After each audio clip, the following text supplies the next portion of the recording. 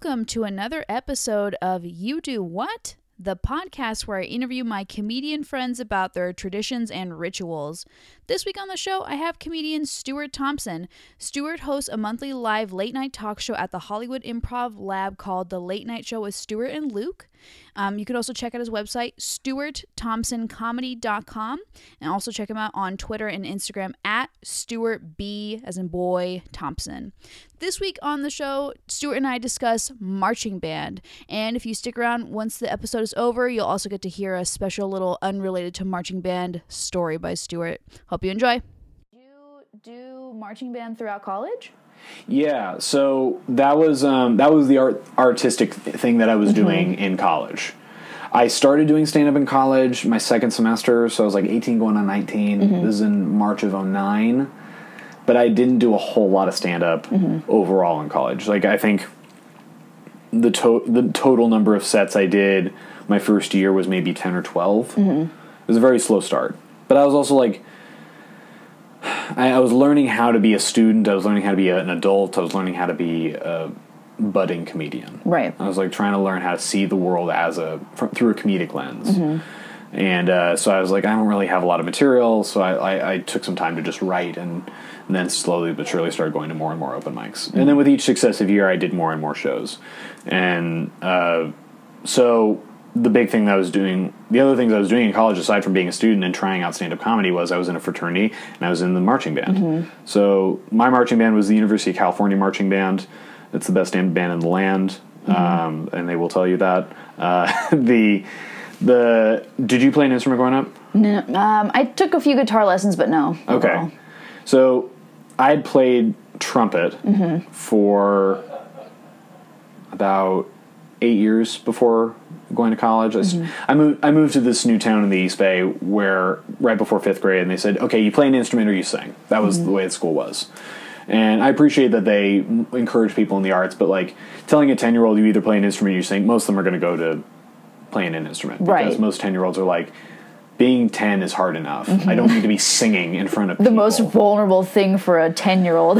Yeah, and like no 10-year-old knows what their body is. Like, girls are becoming women at 10, some of them, and boys are just like perpetually confused and just want to play two-touch football on the blacktop. And so I picked up the trumpet because I wanted to play the tuba, and my mom said, honey, it's bigger than you. Why don't you try something that is more your size? Something more compact. Yeah, and a trumpet's more affordable. So I just didn't stop playing trumpet. That's just kind of what I was not good for like the first couple of years, and by 8th grade I started to play songs that sounded like songs. And then in high school I got more into it, but it was just fun. I had a buddy. I think if you're going to play a musical instrument through school, you kind of got to have a friend in your band class, because otherwise you're just not going to do it. Yeah. And I had a buddy that played trumpet. We both started playing trumpet in 5th grade at the same school, and we did it all through high school. No way! Yeah, my buddy Carlos. That's super cool. Yeah, so were you guys always chairs next to each other? Always, yeah. I think if we didn't have that, if we weren't in the same class, I don't know if either of us would continue to play trumpet, playing trumpet. So yeah, we and then I just played in a pep band in high school, and then I got into Berkeley, and I decided I was going to go there, so I went to orientation.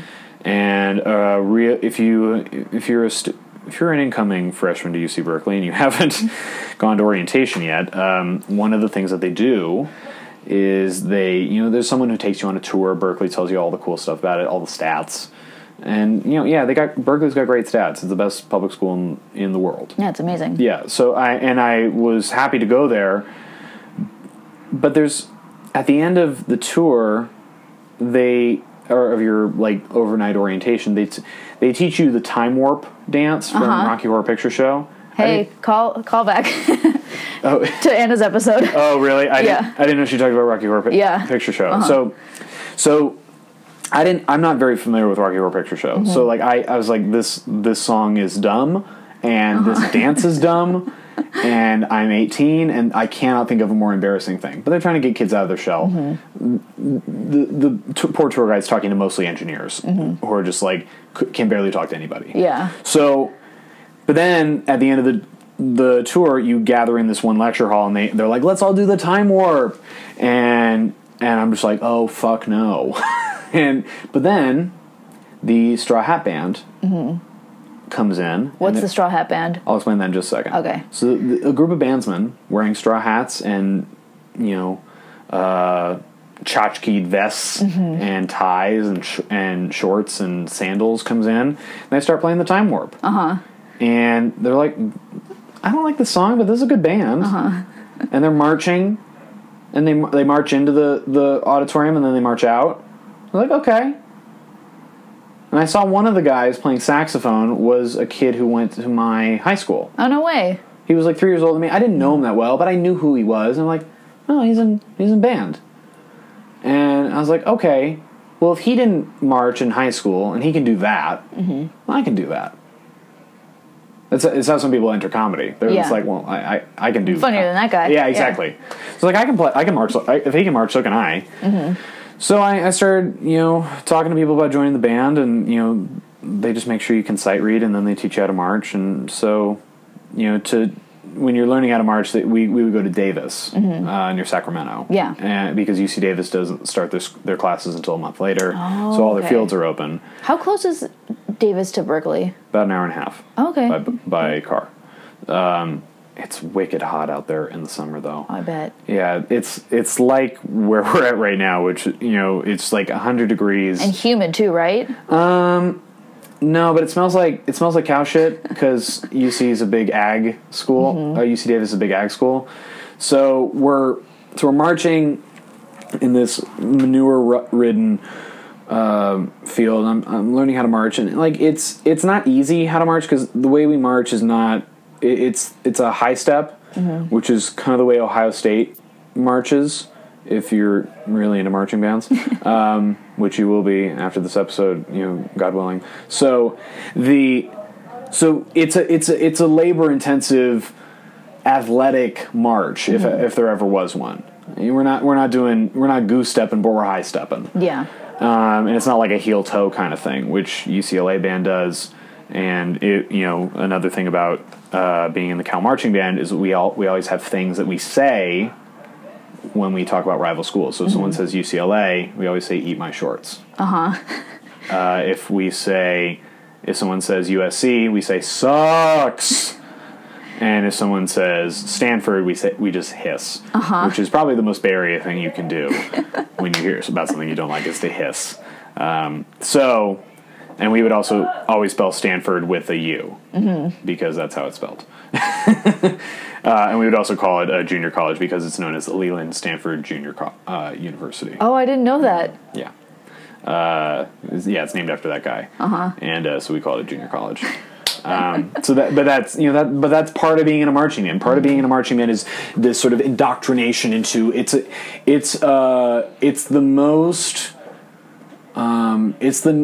of the nerdiest cults you can be a part of. Yeah. But it's also really fun. The marching band parties hard. I joined a fraternity and the marching band was far frattier than my fraternity could ever be.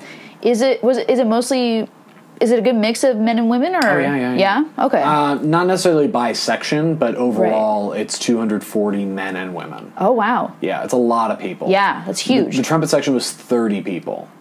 Wow. Yeah, but I mean, it makes sense. I mean, the sections that are heard the loudest, like trumpets and trombones and sousaphones and mellophones and baritones, those are, it's going to be a combination of, depending on the popularity and how loud you're heard, that section's going to be bigger and have more melodic, more melody to play as opposed to just sort of like, the lesser known parts that make up a song, but you don't hear quite as much. So, I quickly joined this trumpet section, and every section has their way of like getting people involved. Like they're not supposed to haze, so they don't really haze, but they strongly encourage that you be involved. More initiation than hazing. And every section has their thing.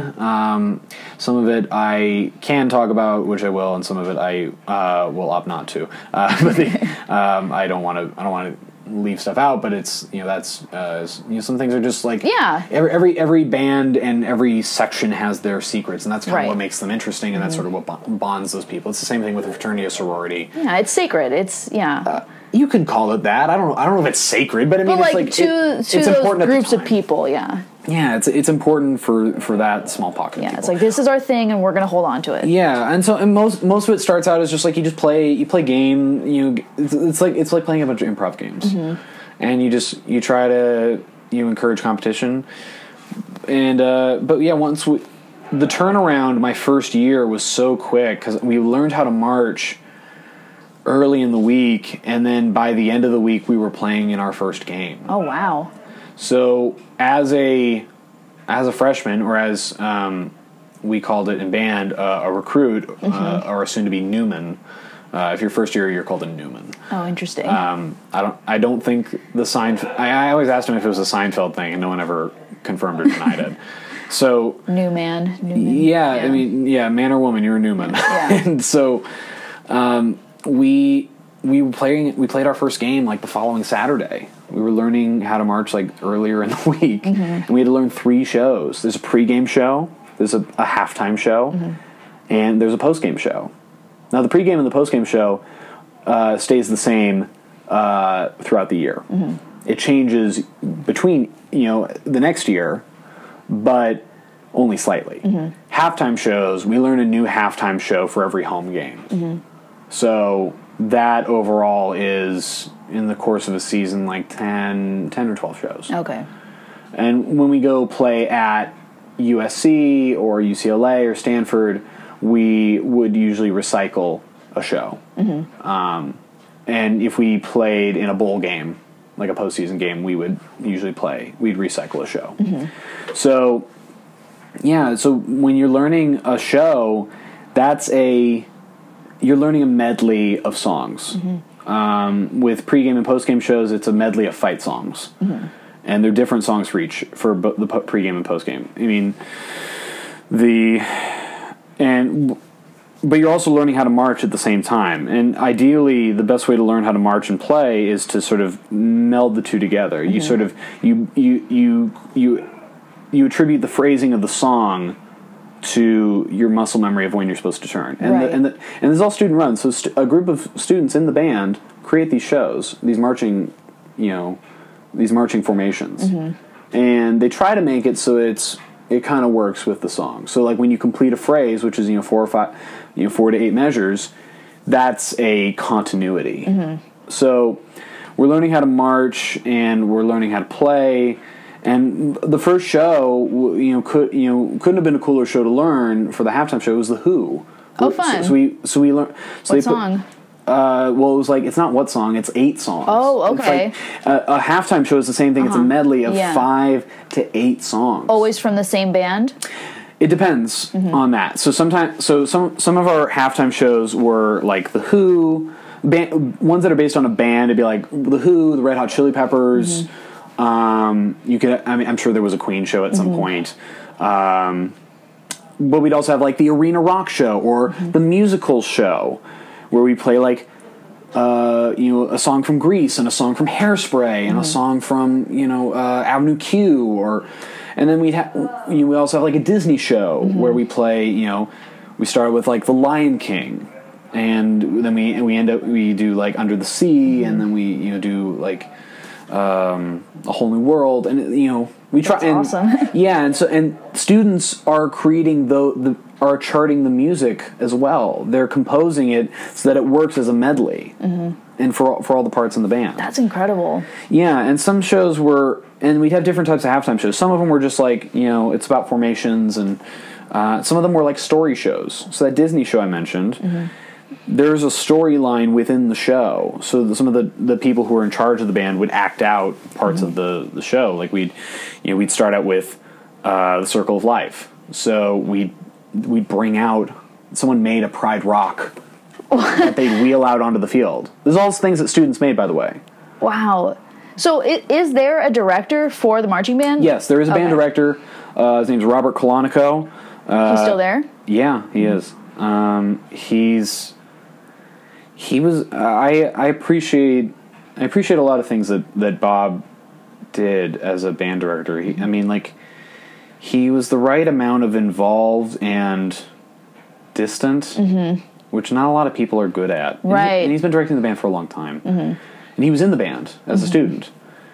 And he teaches a music class on campus, like, I forget what it's called, like, orchestra or something like that. But he would direct, and he didn't take shit from people. And when he did certain movements, if he brought his, he would have his hands out, and everyone would go, oh, and he'd bring his hands up, and he'd go, up, and everyone's instrument was ready to play. And then he'd be very quick, just downbeat, and you had to play. Yeah. There was no, like, 1, 2, 3, 4. It was very rare that he'd count off. You just knew. Yeah, you got to look. Yeah. You got to pay attention. And if you don't look, he's going to yell at you. And you learned that in the first week too, right? You learn real quick. Yeah, I bet. Yeah. Well, you take your cues from everyone else, and then if you're getting yelled at by this man, you're like, ugh. He's a nice guy. Yeah. But, like, that's why the marching band is this weird combination of, like, it's the combination of, like, the Navy and Fiddler on the Roof. I've had this, thought for a long time, is because it's like there's a whole aspect of like, there's orders that you need to follow. You wear a very specific uniform. We have a dark blue, navy blue pants with overalls, a navy blue jacket with a white overlay, white gloves, black shoes with spats that are white that go over your shoes. There's a hat that, like an admiral's cap, the white plume. Coolest fucking hat. with a with a little a very short cape. And it's all. And it's like wool too, right? It's wool. It's a wool polyester blend. So does not breathe. Yeah, our first show was at the end of August. Oh God. Yeah. Our first game was always early September, late August, and you're sweating buckets. Yeah. You're in a small conventional oven, like convectional oven, and you can take off certain things once you're in the stands. Like, you can take off your gloves, and you can undo your top button on your jacket, but, like, you got to stay in uniform. Yeah, that's the whole point of it. It's just, like I said, it's a weird cult, but we're playing. But yeah, we play all. I was talking about a story show, so yeah, we're marching around, but we're marching. We have a Pride Rock, and our drum major comes out as we start playing Circle of Life. Does that like, he's coming out as Rafiki, so he's moving kind of like Rafiki would, and he's given, like, a teddy bear while everyone else is marching out in the field, like the animals do towards Pride Rock. Yeah. So it's a whole conceptual thing. It makes me, like, it tears up if I watch it on YouTube, like, because all of our shows are on YouTube, and. I'll have to check it out. Yeah, it's great. I mean, if you want to look it up, just look up Cal Band and insert a year. So for that year, it's Cal Band 2008. So, yeah, but we're marching out, and then as that Circle of Life song builds, our drum major is making his way up this Pride Rock formation, and he does the whole thing with this teddy bear as the Simba. And as that, it's like the circle of life, and we're just like, boom! It's a lot of noise, and the guy, our drum major's putting up the bear. You can hear the student section go wild because it's nostalgia on DEFCON 5. Yeah. and then we but we'll play, like, a piece of that song, and then we'll go into I Just Can't Wait to Be King or something like that, and then we'll go into Never Had a Friend Like Me. Yeah. From Aladdin. All these crowd pleasers. Yeah, and so we would make, as we're doing these songs, we're making formations that make sense for the show. So by the end of Friend Like Me, you can see we've made a genie's lamp. Oh my that looks gosh. like a genie's lamp. The kids did all this? I mean, they're 18. Right. They're not children, kids, but it's just amazing that there's that level of organization. Engineers did this. Engineers who have work to do. Microbiology majors did this. Architecture majors did this. English majors did this. All kinds of people did this and do this every year. And it's not like a big group of people that chart these shows. The people who chart the marching and the music, each group, it's like 6 or 7 people. Wow. It's not a lot. And you can't have a huge group, but, like, yeah, it's they chart the shows. And but those are the biggest crowds I'll ever play for, because Memorial Stadium at Berkeley, when I played in it, this is before they retrofitted the stadium my senior year, there was 72,000 people. Completely sold out full. Wow. And now it's about like 66, but like that's still enormous. Yeah, it's insanity. Yeah. So you're playing these shows, for students, for alumni, for the opposing fans, and a lot of people come to the football games to see the Cal band, because Cal football's not great.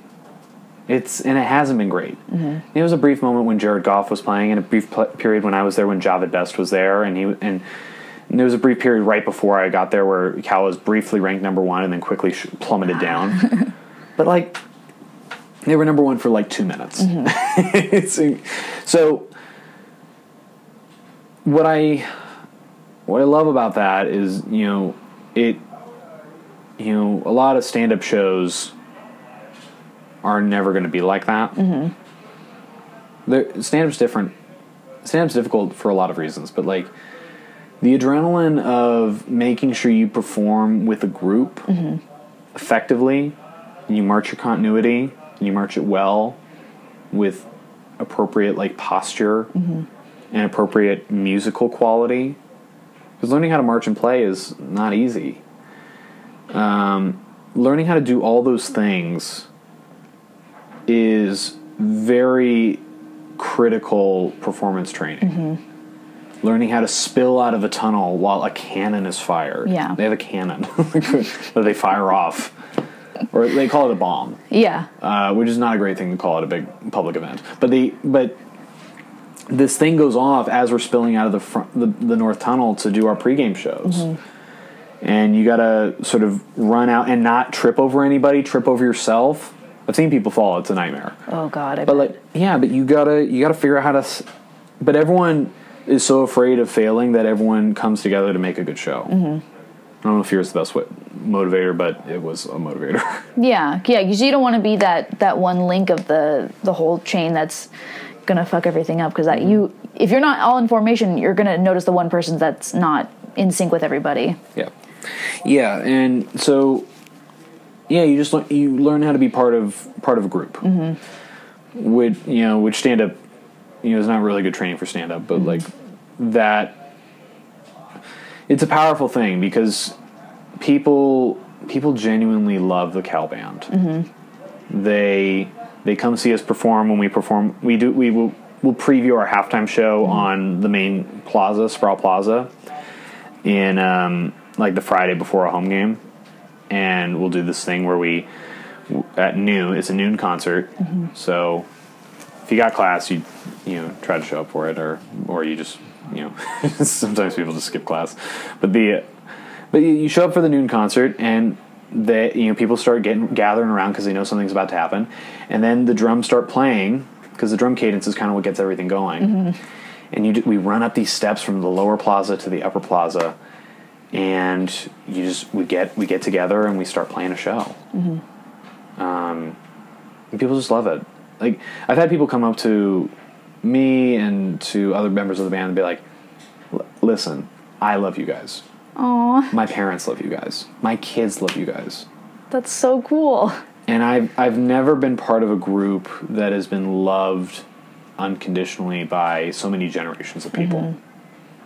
Because the band's, however the football team may be, or the basketball team, or the volleyball team, or whatever other things we play at, the band's always good. And the band's been around for over, I think next year it'll be 150 years. Wow.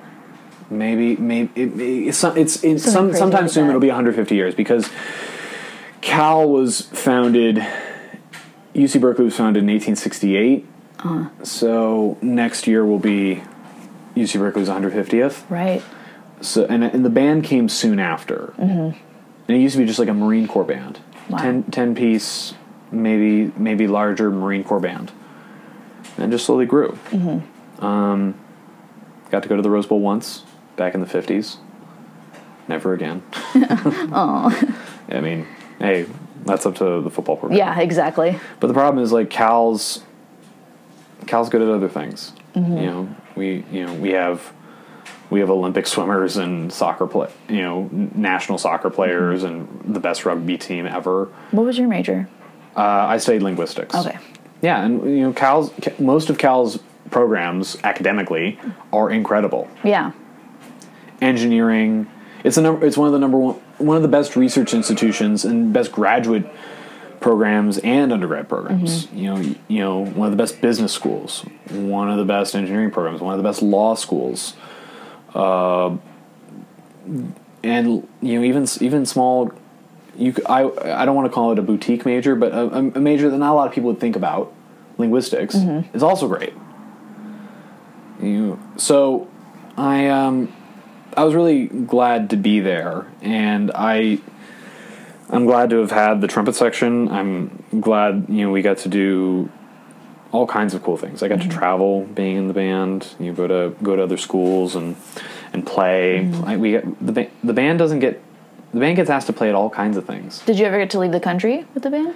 No, I don't. There was a story of the band playing in like Sweden years ago, but that was far before my time. Yeah. Probably kind of a difficult thing to transport all those kids and their instruments. Yeah, but we do. Yeah. They do. The band does cool things where they come up with gear that you can use for like lounging around. Like they make T-shirts and sweatpants and sweatshirts. So if you want to get stuff like that, you can have lounge around gear, which is sometimes good to travel in. I think I still have one band shirt, but I think it was a trumpet section shirt. Oh, okay. And every section would make a shirt every year, and everyone would compete to have the best shirts. I was going to ask, was it kind of competitive between the different sections? Yeah. All the time. And sometimes sections would meet up and play. We'd have trumpet piccolo twister night, or we'd have there'd be a bones phones bonding, which is trombones and alto saxophones. I'm sure tenors could also play in that too, but there'd be a clarinets were called nets, and piccolos were called picks, and there was baritones and mellophones and basses, which are the sousaphones, and were drums just called rums? No. How gross would that be, though? I think it was called percussion. Okay, yeah. It'd be snare, quads, and bass drums and cymbals. Okay. And also there'd always be one or two glockenspiels, like an upright glockenspiel. Yeah. So you're just playing with it. There's there's a rod in your hip, and you're playing a glockenspiel that's just upright. There's a whole thing. I feel like I'm gliding over all these different details that are probably could be interesting for your audience. But were there any true rivalries between any sections? I don't know. There was at the beginning of the year when we were learning to march. So when we do our pregame show, when we spill out of the North Tunnel, we basically create this big wedge. And so the first part of it is the initial wedge, and then we march our way down the field for 16 measures. It's like the first big bit of the song, which is Big C. And that's the fight song that goes burr, burr, burr, burr, burr, burr, burr, burr. So as we're so at the tip of that wedge is the point. And the point is almost always a alto saxophone or a tenor saxophone. And there was always a rivalry between altos and tenors about who would be the point. And they would try out to be the point. And the reason why the point is so special is because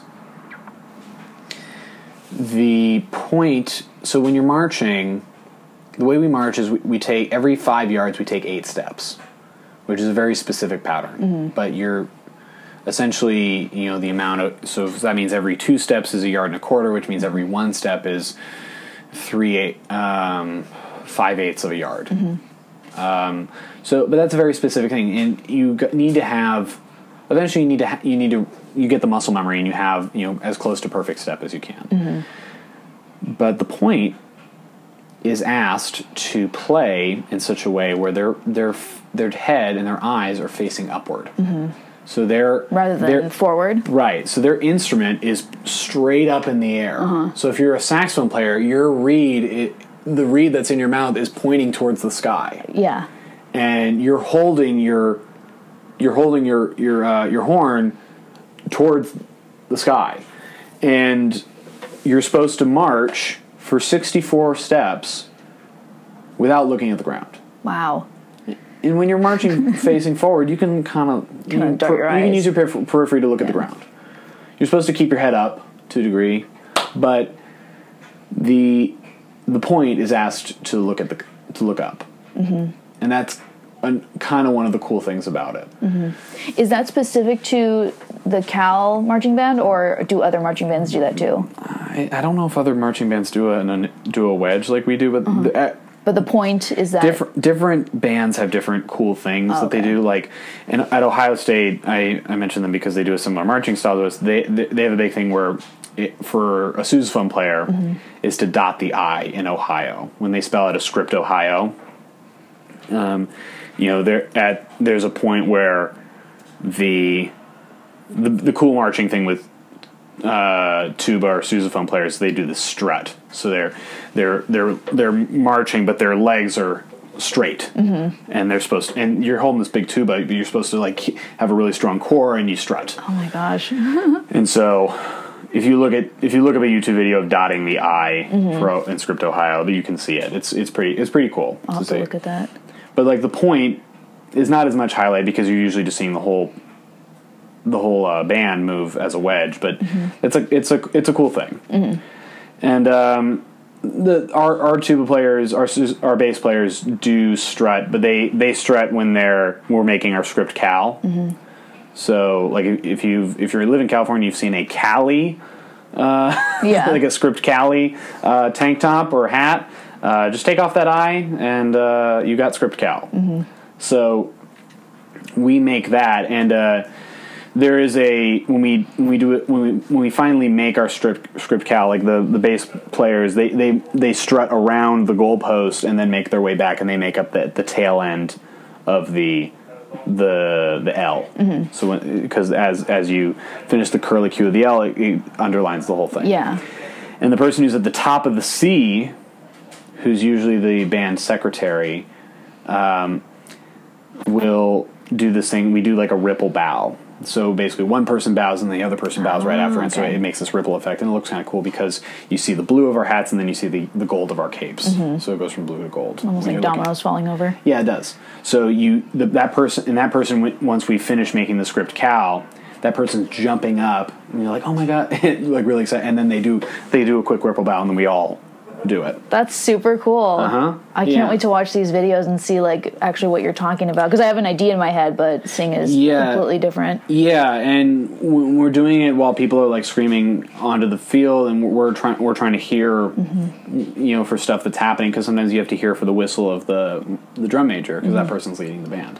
And the drum major looks like any drum major. They got like the big beaver hat, and they look like a beefeater that marches. Yeah. So that there's all these little idiosyncrasies, and there's cool stuff in the in each section. I can really only speak for the trumpet section, but we would one of their initiation things is we would have like a if you're thinking about joining the trumpet section in the Cal band, then maybe this is the time for you to skip over. But like if you just this is a fun thing. We would do a singing sectional. They'd say, all right, trumpets come in, we're going to do a singing section, we're going to practice singing these songs, we're going to get these words right. Because there's a lot of songs that we have to sing. Okay. Like when we go do smaller events, or like when we go eat as a trumpet section, we would get together and we'd sing a song. That's a song called All Hail. Okay. And we because there's guys and girls in the trumpet section, we would have enough parts. We'd have sopranos and altos and tenors and basses. So we would have like the whole. We could harmonize well, and so we'd sing as a thank you to the restaurant for having our loud, obnoxious selves eat at a Barney's Burgers or whatever. So the singing section, we'd come into the band rehearsal hall and we practice these songs, and then they'd say, okay, Newman, you're going to practice singing these songs without looking at the words. And we're going to blindfold you. So they blindfold us, and then as we're singing, they just start leading us out of the band rehearsal hall while we're blindfolded. And then we would get into the parking lot next to the band rehearsal hall, and they'd get us into cars. Mm-hmm. And my driver, Stacy, said, all right, Newman, we're going to Mexico. And I'm like, this seems weird. And I'm like a naive 18-year-old, so I'm just like, all right, well, whatever you want to do, I guess. Yeah. I'm just trying to hang. This is what I signed up for. So then, but the car ride sort of twists and turns, and then about 20 minutes later, we get out of the car, and I hear that we're going into a building where a bunch of people are hanging out, and you can hear glasses clanging. So maybe it's a bar, or maybe it's a restaurant. And then I'm sat at a table, and then my eyes open up, and there is a huge 3-scoop ice cream sundae in front of me. That's so cool. So where we are is Fenton's Creamery. Oh, okay. Which is a famous ice cream place in Oakland. Mm-hmm. If you watch the movie Up, mm-hmm. You seen Up? Yeah. So the ice cream place where they end up at the end of the movie. Oh. That's Fenton's. Oh, no way. Yeah, Pete Docter, I didn't catch that. the director, lives in my hometown of Piedmont, California. Okay. And the boy Russell, who the Boy Scouts named after, was a kid who went to school with my brother. Really? Mm-hmm. Oh my gosh! Mm-hmm. What a weird coincidence. I guess connection, really. Well, Pixar's right up there. Yeah, yeah. So a lot of people live in Berkeley and Piedmont and Oakland. Mm-hmm. So anyway, Fenton's is where they end up, and that's where we ended up. Yeah. So we're in Fenton's, and Fenton's has a thing called the Fenton's Challenge. Mm-hmm. Where you're given it's basically 3 pounds of ice cream, so a pound scoop of vanilla, chocolate, and strawberry. Mm-hmm. And it's over a banana split with strawberry and pineapple drizzle, mm-hmm. and some almonds and a maraschino cherry. Mm-hmm. And the challenge is, at the time at least, was you need to be able to eat this in 15 minutes. And if you can eat it all, you get a free T-shirt. It's one of those man versus food kind of right horseshit things. Where you're not actually enjoying the ice cream. No, not even kind of. Yeah. So so now there were 8 Newman, 4 guys, 4 girls. It was like, all right, Newman, eat this ice cream. And you don't have to. Uh-huh. Again, they don't want to haze, but you're strongly encouraged to participate. Mm-hmm. And I mentioned that mostly because some marching bands have gotten into trouble for hazing situations. Right. I think Wisconsin got into trouble when I was in school, and I think Stanford's band got into trouble because they're Stanford's band. So, yeah. I'll talk about that in just a second, because their band is far ideologically different from ours. Mm-hmm. So I'm going to town on this Sunday, and I managed to eat it all, but I think I threw a lot of it up maybe 10 minutes later. Oh God! Did you get an ice cream headache? I don't know if I got an ice cream headache, but it was. I don't want to get graphic, but it wasn't that different coming out. Oh, okay. As it was going in. It was still cold. Yep. Wow. Yep, still cold. Amazing. Yeah. That it was. It was just one of those. Did you make it to the bathroom? I made it to the bathroom. Okay, good. I was just like, I don't feel great. Mm-hmm. Well, the problem was I had if they told us like, hey, we're gonna have food at your singing sectional, just didn't let on what it was, I wouldn't have eaten before. Mm-hmm. But I ate before the sectional because it was around dinner time. Yeah, you didn't know. No, and it was like having 2 dinners. So, yeah, that's one of the things that we would do as a section. We would also do things like that trum pick. Twister, or we do a lot of stuff hanging together, and as a whole band we would always have a party. Mm-hmm. The band had a house. Oh, okay. 44 people lived in a house on the north side of campus. It was called Tellefson Hall, TH as we would call it, and the band house is crazy. My girlfriend in college was in the trumpet section for 2 years and in the mellophone section for 2 years. Mellophone's a marching French horn. Mm-hmm. Okay. And it sounds like a French horn. It's just shaped like a trumpet with a bigger bow. And so my girlfriend lived in Tellefson Hall, so I spent a lot of time there. They had a cook who would cook lunch and dinner for people who lived there. And if you wanted to be a social member, meaning you didn't live there, but you wanted to enjoy some nice meals, you could do that. So I did that sometimes, and they made great food. Always had a vegetarian option, or if you needed something that was lactose intolerant, whatever. Mm-hmm. And a professional chef hired by hired by the house. But like 44 people live there. It was a 3-story building plus a basement. Yeah. It's like a mini restaurant almost. Kind of. And we would have the most insane parties there after home games. So think of a home game Saturday. Mm-hmm. A lot of us have been up since 6 a.m. because Cal wasn't good at football. So that means our game was at noon. Yeah. And that means we've been up since 5:30 or 6 playing music through 4 p.m. And if you did the break-off thing, which is where a group of members, like one on a part, would be like not the band, but the band, and they'd play at fraternities, and they'd play after the game to entertain, the bars and fraternities on campus. So some people have been playing music for 12 hours, being up, and then we'd party until all hours of the night. Could you imagine doing that today? I cannot envision it. No. Like, I mean, I've been on set all day, but like that's a lot of hurry up and do nothing. Yeah. And you're also like shaded, or you're in a warehouse, waiting to go act for a grand total of 15 minutes. Yeah, not a ton of physical labor. No, you're mostly just playing games on your phone. Yeah. This is like you're marching. We would do a march. We would do a march up from. So we do that Sproul concert that we do on Fridays. We'd also do it on Saturdays. We practice in the stadium on Saturdays before the game. Mm-hmm. So at like 6 a.m, and then around 10 we'd have lunch, and then we'd run up and do our Sproul concert again on Saturday. Right from there we'd get in our marching formation. We'd march up as a group up to the stadium. We'd have all these songs that we sing, cadences, things we would do dancing to the drum cadence. So these are like the pre-show rituals. It's a whole ritual. It's the same, and it's been the same for years. It doesn't change much. I mean, like, the dances and the cadences might change a little bit, but a lot of it's the same. It's the same fight songs. Right as we pass by a lot of the engineering buildings, we sing this song about the Titanic. Yeah.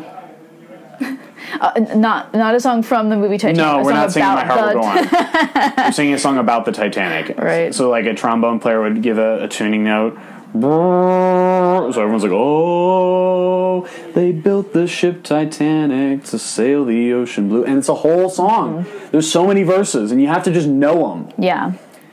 The closest thing I can connect that to, just like where you're just supposed to know things. You just got to learn it on the fly. It's kind of like when I started working at the Comedy Store, where you're just like, I've been doing comedy for like 2.5 years at the time, and they're just like, you just need to know who all these comedians are. Right.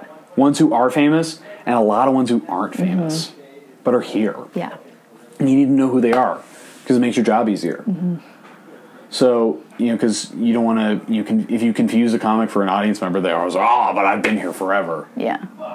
So, yeah, we just, so we have our march up, and we get into the stadium, and then we're in the tunnel, and we go and do our pregame show. We get in the stands, we play some songs.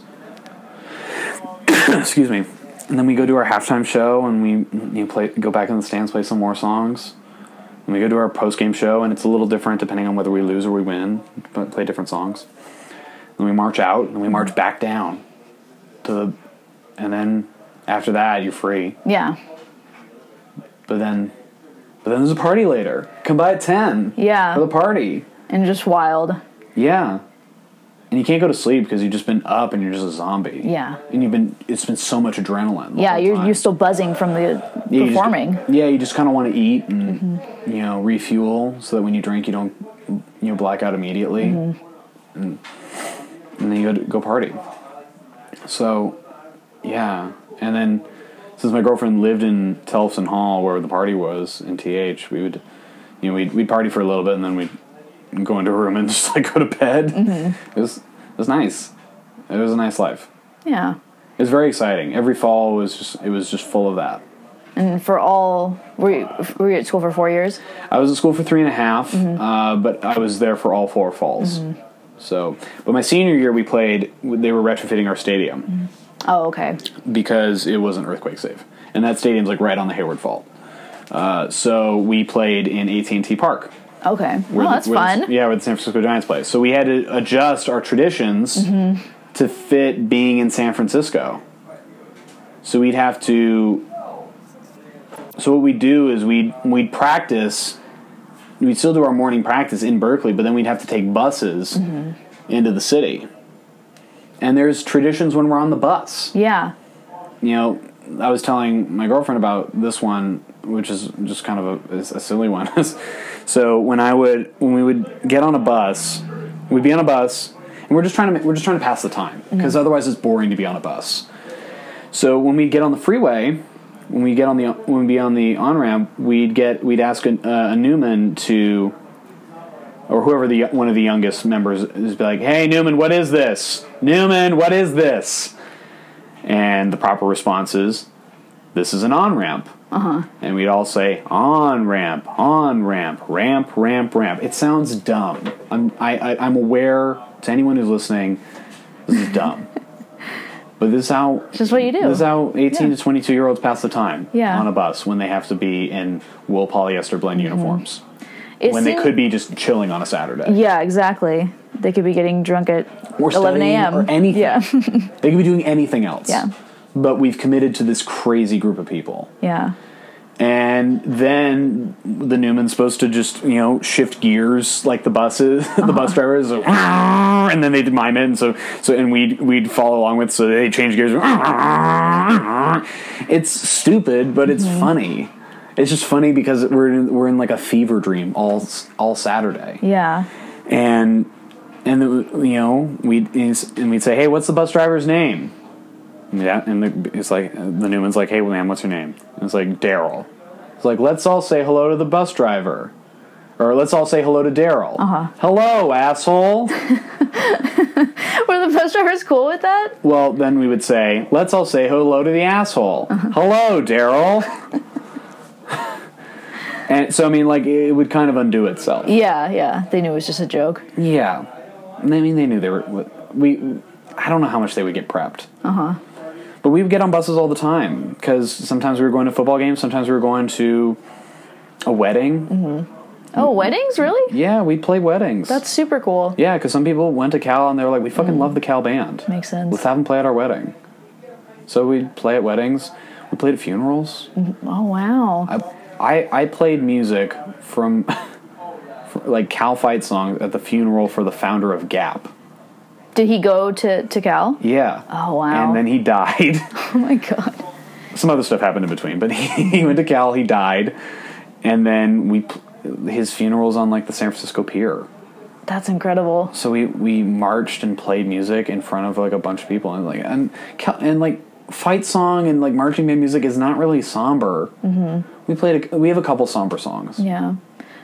But yeah, we played all kinds of things. I remember playing at the craziest events that we would play at were always during the week of Big Game, which is the big game against Stanford. So we would be playing music the whole week at events, because there's all these things that are happening that are Cal-Stanford rivalry stuff. So we played at I remember playing at an alumni event, but it was for the class of like 1936 or something like that. So at the time, they're like 95-year-old people. And they're in just like a small room. There's only like 12 of them that could make it. Yeah. But they're there. Yeah. And they look dead. Yeah. They don't look like they're there. But they're just in a room and it's like, are we supposed to play music for these fucks? Yeah, what if they die? Yeah, it's like, what if it scares them? What if they get a heart attack? But they're all like, they all have hearing aids. They'll just turn them down if it really fucks with them. But I remember seeing, we have a song that we play when we come to march in on those kinds of things called Fight for California. This is when we're in the straw hat uniform, by the way. So when we're not playing at football games, we're always wearing a straw hat. So straw hat, bedazzled vest, white button-down shirt, Cal tie, jeans. Yeah, that's it. So we march in our straw hats and everything, and when that first little run on Fight for California before we start marching is ba ba ba ba ba ba ba ba ba ba da da, and I'm lucky because I play the trumpet. That's the thing that we get to play. Mm-hmm. No one else gets to play that. That's super cool. Yeah. So there was an old lady. She must have been like almost 100 when she heard that ba ba ba ba ba ba ba ba ba da da da ba na. I watched her eyes light up. Mm-hmm. She was alive again. Yeah. Like that. Our music was like the Frankenstein lightning to her. Old and it seemed like she didn't really have much going on. Mm-hmm. She's like, why am I here? Yeah. And then she hears that music and it's like, oh my God, I'm back in college again. Mm-hmm. So we got to have some cool moments like that. Just giving people joy through music in a simultaneously G-rated and R-rated. Yeah. Because, we'd be presentable for the kids, but when we were partying on our own, we'd just be awful to each other. Yeah. We'd make fun of each other, and there's a lot of razzing and a lot of roasting, and in a very collegiate way. Because these are some of the smartest people in the country. Right. These people are gonna, these people are gonna do all kinds of amazing things, and just to watch them be just like foul to their fellow men and women, it's kind of funny. Yeah. Well, yeah, you see a person at their, for lack of better words, best and worst. Yeah, because we spent a lot of time around each other, especially during the fall. During the spring, you didn't really have a lot of marching band duties. You could do as much or as little as you wanted. Yeah. There were things to play. There were events to do, but you didn't have to do any of them. And I kind of would check out in the spring a lot. I'd play a little bit here and there, but I was busy. Yeah. I was learning how to be a comedian. I was learning how to. I was trying to be more involved with my fraternity, and so I would take the spring to devote more time to that. So in a way, I was very much in the marching band. I had a little bit of distance from it. Yeah. So, I do see some people I saw 2 people that I was in marching band with like 2 days ago on the 4th. Way. Or 3 days ago on the 4th. I was, was doing Postmates deliveries and I saw people.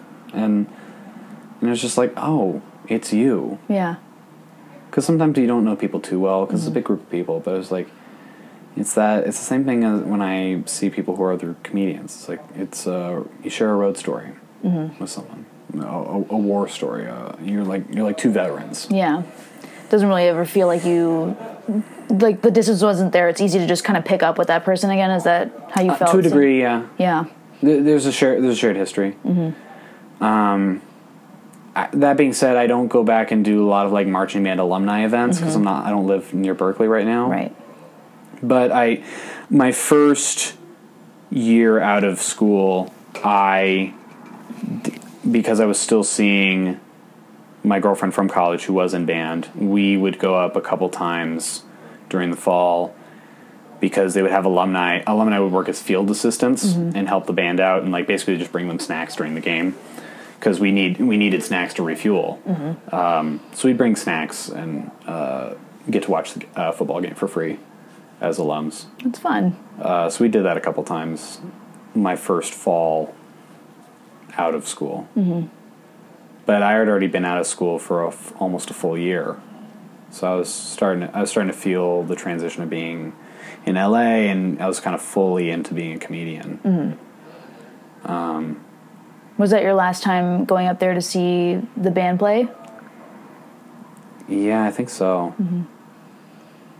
I think about going back up just to say hi to people, but it's hard. Yeah. It's really hard because I go back and forth on how to be nostalgic because nostalgia runs rampant with our age. Oh yeah. Our age group, people in your mid-20s, settle down on the nostalgia. I mean, you're also justified. I'm very mixed. I have very mixed feelings about it because I love the Cal Band with every fiber of my being. It is the best damn band in the land, and no matter who's in it, and it's going to be a little different depending on who's in it. But those 4 seasons of football were so much fun. It was intense, but it was really fun. And if you had asked me before I went to college, would I ever do something like that, I'd be like, fuck no. No way. But I'm so glad I did. Yeah. You'd do it again? Absolutely not. Once is enough. Yeah. But, when I watch the sometimes if I'll watch the shows we did. I'll sometimes even see if there's a new show out. But the new shows are never as exciting to me as the ones that I got to be a part of. Right. Yeah. And there were shows that I didn't get to be a part of that happened before my time that were incredible. A very famous one is the video game show. If you look up Cal Band video game show, it went viral my senior year of high school because it started out with they had the marching continuity made it look like a Pong board. Oh, no way. And so there was a ball, which is several marchers moving back and forth. Maybe it had only been one, but they were playing. It was a game of Pong, and then there was like Legend of Zelda and Super Mario Brothers. And so everyone was just like losing their mind. It's like, oh my god, they're playing my childhood. So, and that's a lot of what those halftime shows were. So I got to be a part of somewhere in the neighborhood of 30 or 40 incredible shows. And I got to play at a lot of cool events, and I got to play with all the other trumpet players from the top of the bell tower, which is the Campanile. It's a over 300-foot bell tower, and during big game week, we would near the beginning we'd play a bunch of our fight songs from the bell tower, and you can because there's 30 trumpet players. From that distance up, you can hear us all over Berkeley that Wednesday afternoon before the big game. You can hear us from campus, but also as far down as like Sacramento Street, which is about 1.5 miles, maybe 2 miles down. Yeah, which is insanity. So it's like, I had to be a part of something where my voice or my ability could be heard for miles around. Yeah. And so I wouldn't trade that for anything. I wish I got better grades in college, but I'm a comedian now, so no one cares. Yeah. It's I have trouble talking about it as a comedian on stage because I don't think a lot of people get it, and I don't know if people will. I think I will figure out a way to talk about it. I think you will. And maybe it'll be, if I write a book, it'll be a big part of my book. But it was a very special time for me. Yeah. And I wish I saw some of those band people more often, but they're all living their own lives and they're scattered about the world. Yeah. But that's incredible. Yeah, thank you. That you're connected to that many people in this world. Yeah, and alumni do come back and do cool stuff. My hope is to become like a big late night talk show host and do a remote segment where I get to be the marching the drum major for a day. Oh hell yeah! I'm rooting for you reaching that goal. Yeah, and I've seen marching bands come in onto talk shows and they'll get the USC band or the UCLA band because they live locally, and they'll because the talk show films in LA, and those bands both suck. My friend was in the drum line for USC. But he's good. I don't know. I'm sure he's a great drummer, but that band is horrible. Interesting. I don't individually, I'm sure all those people are lovely. As a group, they are despicable. Interesting. I'm sure I would have a better feeling towards them if USC fans were better people. But most of them are garbage. The ones that show up to games. The ones that just put a bumper sticker on their car and watch on TV, I'm sure they're nice. And USC offers a lot of great artistic opportunities for people. But their football fans are garbage people. And I will say that on record. I don't have a problem with that. Yeah. Because the USC fans, when we would come, they'd throw stuff at us. What? Yeah, nothing heinous, but I mean, they throw food at us, and they try and steal our hats because our hats are tall. They have a plume, and we couldn't. And we were in the Coliseum. We could not lean up against the back wall because fans would reach down and try and steal our hats. And those hats are expensive. Those hats are over $100. Wow. Yeah. Just no. Yeah.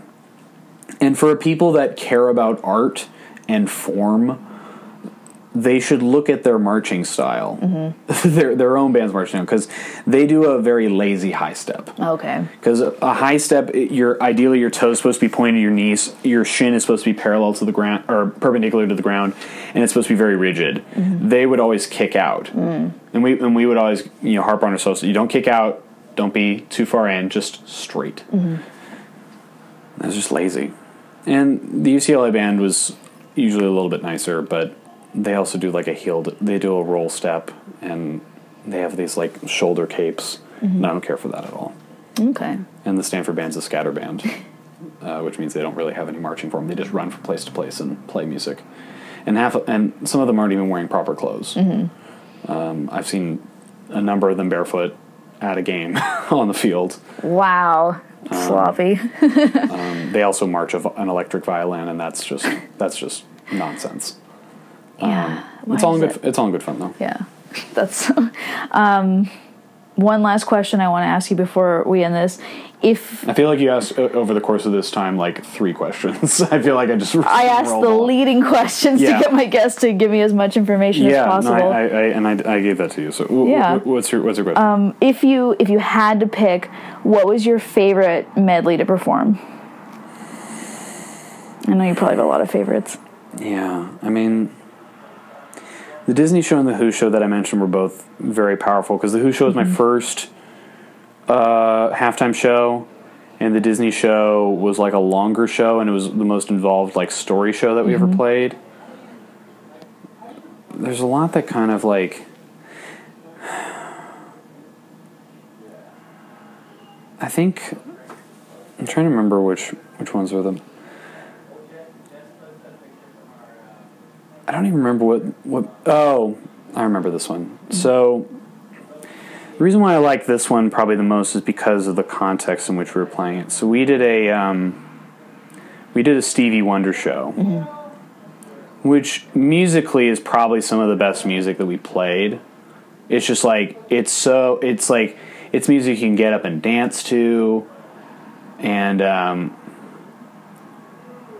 like we start out with Uptight, which is probably one of the best like pop songs to be converted to a marching band cadence, because Uptight starts really hot, where it's just like ba ba ba ba.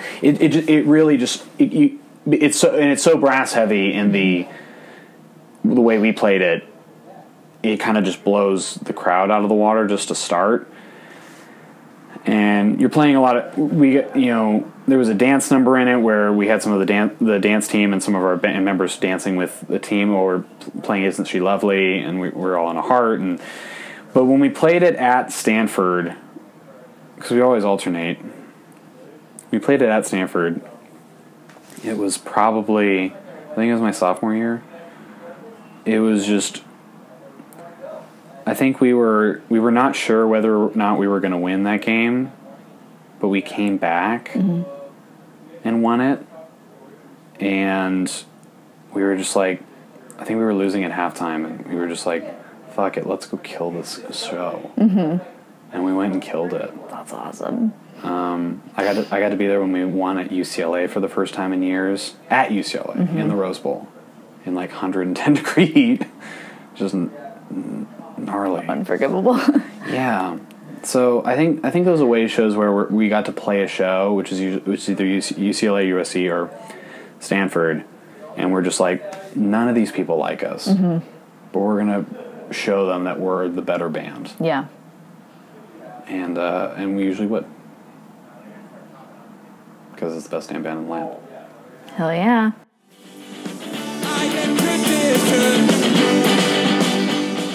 this happened this past Oscar night. So February is when the Oscars happen. I was asked by a family friend to help out with a Oscar party. I was like, okay. She said it was for a foundation for like organ transplant. I'm like, okay, this seems like a justifiable thing. I don't get asked to do a lot of benefit shows. Let's go have that experience. They wanted to have a comedian perform, and I was like, this seems a little dicey because it is Oscar night, and most people just want to watch the Oscars and not do anything else. It's kind of like asking someone to perform stand-up during the Super Bowl. Right. No one cares. So I am very clear with this woman, not my family friend, the woman who's running the show, who is her friend. I asked her, I said, there are certain things that I need in order for a proper and fun stand-up show to work out. And I've learned that because you know, I've heard so many horror stories about stand-up shows that go horribly, whether they're at colleges or at, you know, benefit shows like these. They can go wrong in a lot of ways. And in stand-up, a lot of people don't realize has a lot of very specific needs. So one of those needs is I need a captive audience. So I made sure she knew I needed a captive audience. I need a room that's sequestered from the Oscars. Yeah. So if you want, I mean, my hope was like, maybe there's guests who get there early and they're like, why don't you perform before the Oscars? You know, a little warm up, get the crowd riled up. They're all going to be dolled up. Let's have a nice show. That's like best case scenario. Right. What happened was I show up to the house early, and like, you know, I actually pick up the woman at her like hotel who's running the show, and she's like, you know, I gave her a ride up because we both needed to be there early. So I'm like, all right, I'm happy to do this. Happy to do it. I'm wearing a suit. You know, she's wearing like a ball gown, and she's telling me about her organization. And we get there, and she puts me to work like doing like busy work. Okay, like around the house. Kind of. It's like, you know, there's all these tables set up because people are going to be eating and drinking, and they want to have an auction, like a silent auction kind of situation. And there's pieces of art and all kinds of things all over the house that are going to be auctioned off. But she has me like stuffing envelopes and doing all kinds of like busy work stuff that's like not for comedy. And I'm like, all right, well, I'm here. I'll help out. I mean, she asked me to help. So. Yeah, you're a nice guy. You're not going to say no. And no one's really there yet, so whatever. And then she has me start getting people registered, like when they check in. What? To show up for the party. Like they had like a guest list kind of thing. They wanted to make sure. She doesn't have an assistant that can help her with this? Clearly not. And there were other people that were helping me with this. I wasn't the only one doing this. But, I mean, I was one of maybe like 3 or 4 people. Right. But, you know, all this is kind of happening at once. And, you know, she needed a team of people. And she clearly didn't. And a lot of people, you know, just, they endeavor on these kinds of things and they just don't know what they're supposed to be doing. But they do it anyway. They just kind of dive in headlong, and I guess that's how we learn our limits. But we're in full get ready for this party mode. Yeah. So I'm checking people in, and at a certain point, the Oscars just kind of start. Yeah. That's how long I'm checking people in, because people keep coming. This is LA. Everyone's fashionably late. Yeah. Yeah, and people are bouncing from Oscar party to Oscar party, and there was also an issue. There was another woman, a third woman now, who is promoting the party, and she was under the impression that it was her party. In the way that she was the one that was getting people there. Okay. And she apparently... It's not her house. Not her. Yeah. It was neither of those people's houses. What? You know, people do this in LA. You know, if you live because this is a lovely house in Bel Air. It's beautiful. It's like one of those houses where you keep going uphill, and you're like, how much more hill can I go up? It's one of those houses, and I've been to a couple of those houses for doing stuff like this, and I am so yeah, we're there now. We have the woman who's running the foundation and the woman who thinks she's running the party, and they both think they're in charge. Yeah. So they're both giving me instructions about like who can come in and who needs to pay, and there's a bunch of people who, and I'm telling people about the auction because I was told to tell people about the auction. And a lot of people are like, I didn't even bring my wallet. Mm-hmm. I'm like, oh, this is not going to go well. No. Oh my God. Because what happened was the woman who was promoting the party runs a publicity, public relations kind of firm or whatever. And so she has a bunch of clients that she said, hey, if you come to this party, you can eat for free. Yeah. It was like, do me a solid and people this party. Be a crowd. And so a bunch of people are just like, fuck yeah, free food. Yeah, unbeknownst to them that they're expected to bid on stuff. Yeah. That was not told to these people. That's so shady. Yeah. So, but this stuff happens all the time. Mm-hmm. It's just like it's too many cooks in the kitchen, and none of them have the full story of how all this is supposed to go. Right, and obviously lack of communication between constantly. Yeah, but between the first lady and then the one that's the promoter. Yeah. And so I'm telling people about the auction, like, all right, cool, man, I'll pass, or I'll take a. Some of them will reply, let me take a look at the things and I'll come back. None of them ever came back. Right. I mean, come on. So we. A couple people said they would, but like it was definitely not enough. Mm-hmm. Not even kind of. And so now we have an auction that people don't really know or care about, and the Oscars are already happening. And there's a guy who was asked to be the auctioneer, but he was not really. I think he kind of realized it was a losing battle, and he kind of was just like dodging attention. Yeah. When he could, he would just like, let me just not be here. If be here but not be here. Mm-hmm. So yeah, the whole party just becomes a sham, and then the Oscars are like more than halfway through, and they've auctioned off maybe one thing. Like I've never seen an auction like so they had art pieces, and they also had these. I have no other way to say this apart from they were genetically engineered, like micro mini dogs. Oh, they make those now. Interesting. So these were being auctioned off. Okay. So I guess it was a sponsorship. This place that there's no other way to say it other than they make dogs that are that will never grow bigger than just like fitting in your two hands. Yeah. That they'll never get bigger than that. And so they auctioned off. The auctioneer auctioned off one of those dogs. What? They didn't have the dogs there, right? Like they had them. They were there. No, they were there. They weren't just like, we're going to give you this dog later. They're no. Well, I mean, they're like I guess that makes sense. They're holding the dog up for people to see. Otherwise, and the only guy who bought a dog was the guy who owned the house. And he was like, "Let me be nice, $10,000 for the dog." Yeah. So they raised $10,000. Yeah. Okay. Sure, it's from the guy who's giving them the space. Yeah. And he's not really happy with all this. But he's like, I got a daughter, I'm going to give her a cute dog because this is the world. That's the world he lives in. That's the 1% of the 1% world he lives in. And then they tried auctioning off art pieces. Everyone's like, nah, we just want to watch the Oscars. Uh-huh. Nobody brought their wallets. So, not a lot of stuff got auctioned off. Mm-hmm. And then the lady who's running the foundation is going apeshit. I can swear, right? Yeah, okay, of course, okay, please.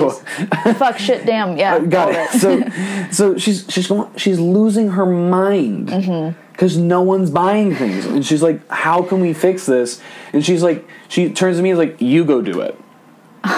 you were hired here to do stand up anyway. Well, not hired. She's not paying me. It's right. So all this was all free. Benefit show. Right. Favor for your benefit family show friend. etiquette. Oh, wow. And she put you to work. That is even skeezier. Yeah. So I'm like, I've never auctioned anything off.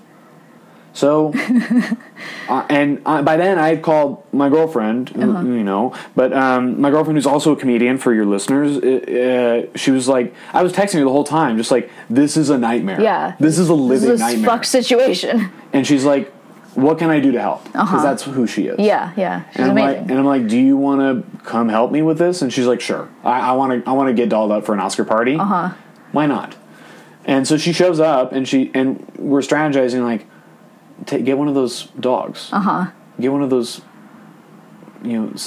Science lab Scientifically, Franken dogs. Yeah, a GMO dog. A GMD, a genetically modified dog. Yeah. So I get the girl who represents the dog company, the 1% dog pound, whatever they are. So 1% pound puppies. Yeah, I forget the name of it. It was something like Puffy Fluffy or some of course it was. Something horrible. Yeah. I get her to bring up one of the dogs. I'm like, hey, we're going to auction off another dog. And I made sure to do it during a commercial break. Who I think Casey Affleck had just won Best Actor. I'm like, hey, that's weird, right? Yeah. I'm like, he looks homeless. Anyway, I'm like trying to work the crowd. I'm trying to do some comedy to like get people buttered up to maybe auction off and buy another dog. And I'm getting to I talk about the dog. I describe it. I'm getting nothing. They're stonewalling me in this Bel Air home, and they're mad because there wasn't enough food for everybody. There wasn't enough free food to go around. There wasn't enough free food to go around. But when people don't get food and they're told there's food, they go crazy. I mean, if I haven't had food and I'm supposed to have food, low blood sugar, I get grumpy quick. Yeah. So I feel for them, but I'm like, come on, let's get a dog. How much do we want? $500 for this dog. The last one went off for $10,000. That's a bargain. And I'm trying to work them like a bad show, like I'm hosting a bad show. And I unfortunately I have a little bit of experience with that, so I'm trying to work them. And then eventually, there's a bunch of people who are watching the Oscars in this den, and then right in the entryway, which is right there next to the den, there's a bunch of people talking because there's a party, and I eventually it's too loud for them to be talking to me trying to auction stuff off. So I'm like, hey, people in the foyer, shut up! Trying to auction off a goddamn dog. And they shut up, which is amazing. Wow. People are laughing because they're like, we ain't never going to see an Oscar party like this again. So now they're getting kind of a show. And then I'm like, come on, who doesn't want a dog? And then everyone's kind of stonewalling me, and the Oscars just turn back on and I was like, you people are evil. I just said that to them. Yeah, what have you got to lose at that point? I don't know any of these people. Yeah. I know the lady who runs it, and I know the family friend. But then, no one... I told them they're evil, and then I walk away because they want to watch who wins, Best Picture or whatever, and that was a pretty crazy moment, so they deserve to see that. And I go to the lady who runs the party who's standing next to my family friend, and I'm like, I think I'm going to go. I've done what I could. And the lady was like, yeah, you did. It's like, I don't know what else to tell you. I mean, I'm really sorry. And everything in me wanted to be I wanted to be high and mighty and just be like, don't ever seek out my services again. But you can't talk like that to someone, especially someone whose party has clearly failed. Yeah. But well, some people might talk to people like that, but they're also monsters. Yeah, I mean, I wish I had that ability, but I'm just take the high road. Too much empathy. Yeah, and then I went to my girlfriend and I hightailed it out of there, and we went and got burgers on Oscar night. Hell yeah. So yeah, I mean, I know that I wasn't planning to talk about that, but it's just one of those weird things that happens. For sure. Oh my God.